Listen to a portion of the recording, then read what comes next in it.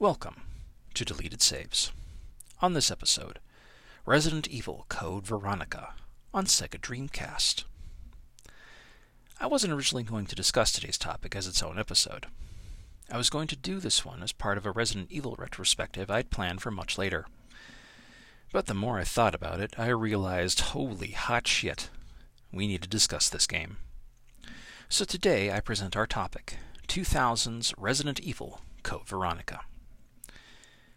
Longtime listeners to Deleted Saves know I'm invested and a fan of the ongoing, at the time of recording, Resident Evil series. When I found out this game would release, but not on a console I owned, well, I just had to fix that. So much so that I saved my money from the jobs I was working at the time to pony up the $250 I would need to rent a Sega Dreamcast, from a local Hollywood Video, because I didn't intend to buy the console just to play one game, and signed the waiver making me legally responsible should it be destroyed that came with it, as well as this game, just to play it for a weekend. I never said I made the best financial decisions. Coincidentally, Resident Evil Code Veronica also brings to us a new segment for the show, again earlier than I intended. I present you, dear listener, with the problematic favorite. What is a problematic favorite? It's a game that I played repeatedly and loved, but I cannot, under any circumstance, bypass the issues with the game. Whether that be mechanics, characters, writing, bugs, representation, anything that would prohibit me from, or at least make me wary of, in the words of a friend of the show, recommending the game in 2022, the current time of recording. Apologies, Keith. Where do I start with this game? Resident Evil Code Veronica is one of the many offshoot games in the series, much like Dead Aim or Operation Raccoon City, or any of several titles that involve the ever-growing T-virus/G-virus/C-virus/herpes simplex A virus du jour that the Umbrella Corporation and its subsidiaries keep perpetuating on the world. It stars Claire Redfield, sister of the famous Chris Redfield, and one of the playable survivors of Resident Evil 2. In this case, Claire has chased the G-virus to France, where she intends to bomb an Umbrella Europe office. In the process, she is captured and taken, under sedation, to an island somewhere off the coast of South America to be tortured and turned into a monster until an incident happens. The incident, an attack on the military outpost there, releases the virus and its monsters. She is let out of her cell by a dying soldier, who's decided to give her her freedom as his last kind act / fuck you to his former employers, and Claire escapes into a zombie mutant nightmare of the recently deceased, infected soldiers, and infected former prisoners, as well as other horrors. The game is updated into lovely 32-plus-bit-ish 3D graphics from its PS1 days, but retained the quote-unquote tank controls of the series up to that point. The backgrounds are not pre-rendered, but part of the world Claire interacts with. But the first red flag of this whole thing, 10 minutes into our game, we are introduced to her sidekick for the game, Steve. Oh, holy fuck. Steve. Steve Burnside is another prisoner of the island, his family being Umbrella executives who tried to leak sensitive documents to the press about Umbrella, but who were caught and sent to be experimented on at the same island as Claire. And no one in any government noticed an independent military buildup in South America by a private corporation, huh? Anyway, Steve is the whiniest, shittiest 16-year-old in history who thinks he's just too cool, always trying to get a hold of dual weapons, and awkwardly hits on Claire, who in game canon is about 19 at this time, mind you, in the middle of a zombie outbreak on an illegal military prison island.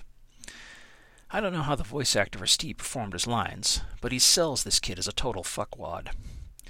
I assume he did his voice by having a sound booth technician drag a cheese grater across his testicles.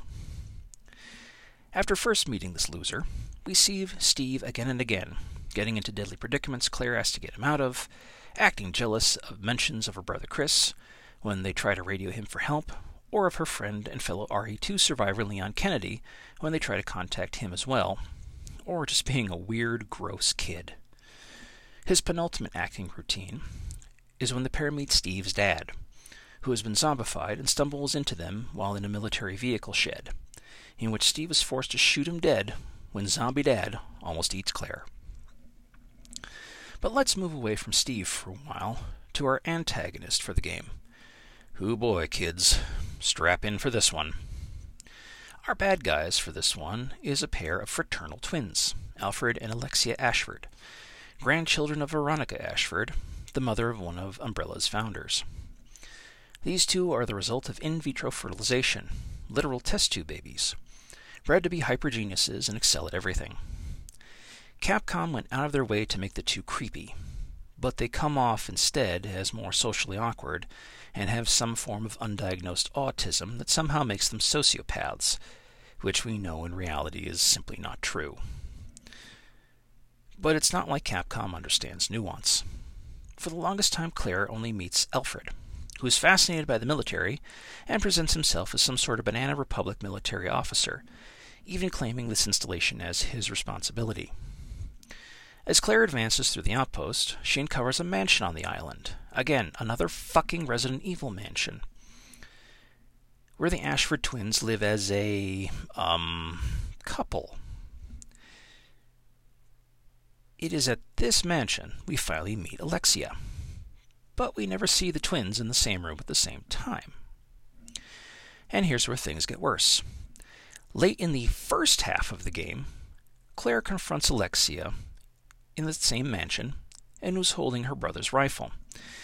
When Steve busts into the meeting and shoots Alexia without thinking, we find out a surprise twist in capital letters. Steve shoots the wig off Alexia, revealing Alfred was Alexia the whole time. See, apparently part of Alfred's mental illness was his cross-dressing as his dead sister Alexia, who disappeared years ago.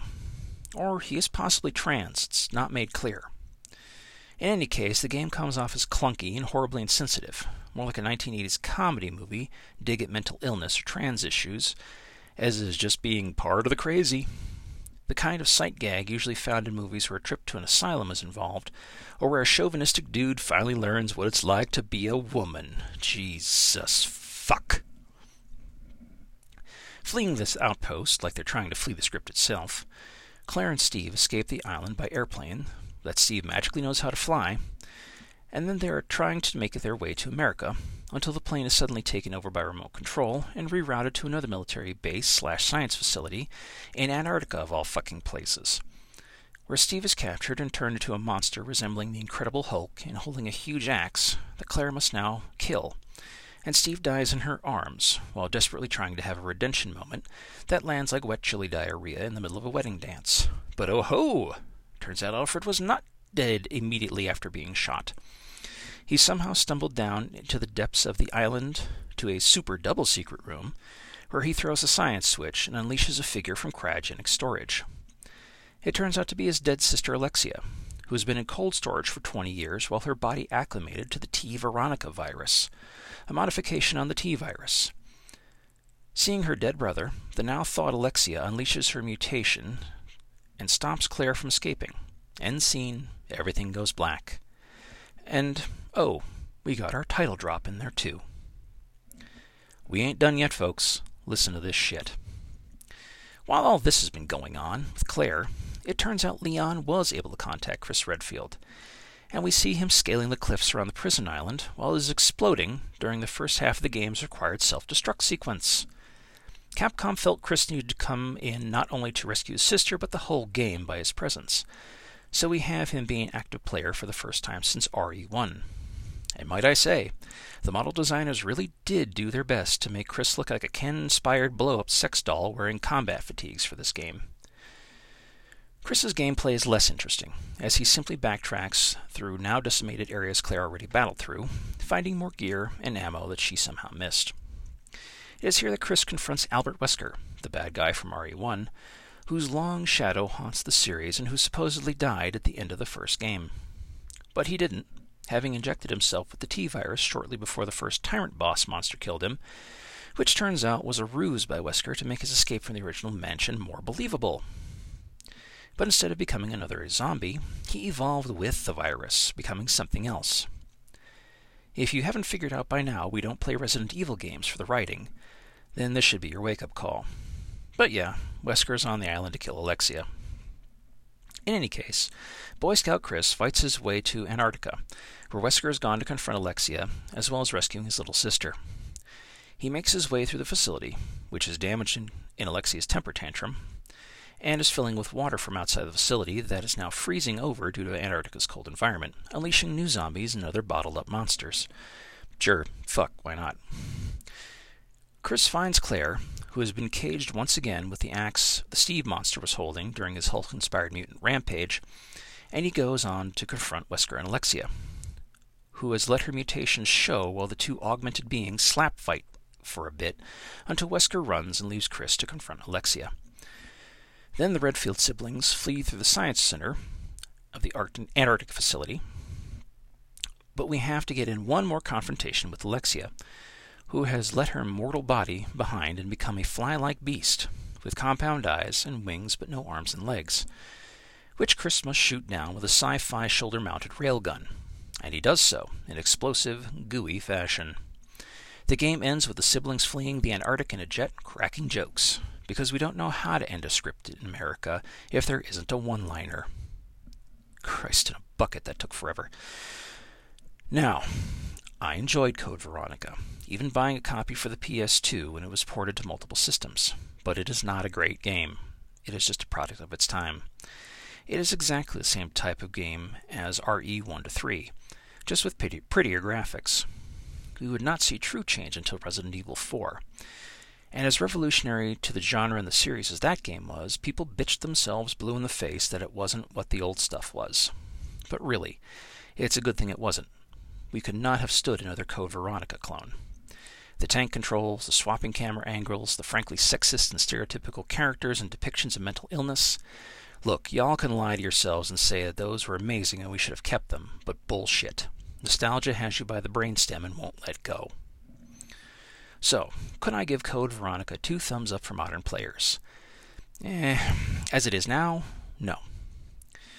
If you were there in the day like me and you had a ton of fun with it, then you can already decide for yourself. Newer players may find value in it as a time capsule, retro title, game preservation, or simply as a chuckle. Then yeah, maybe.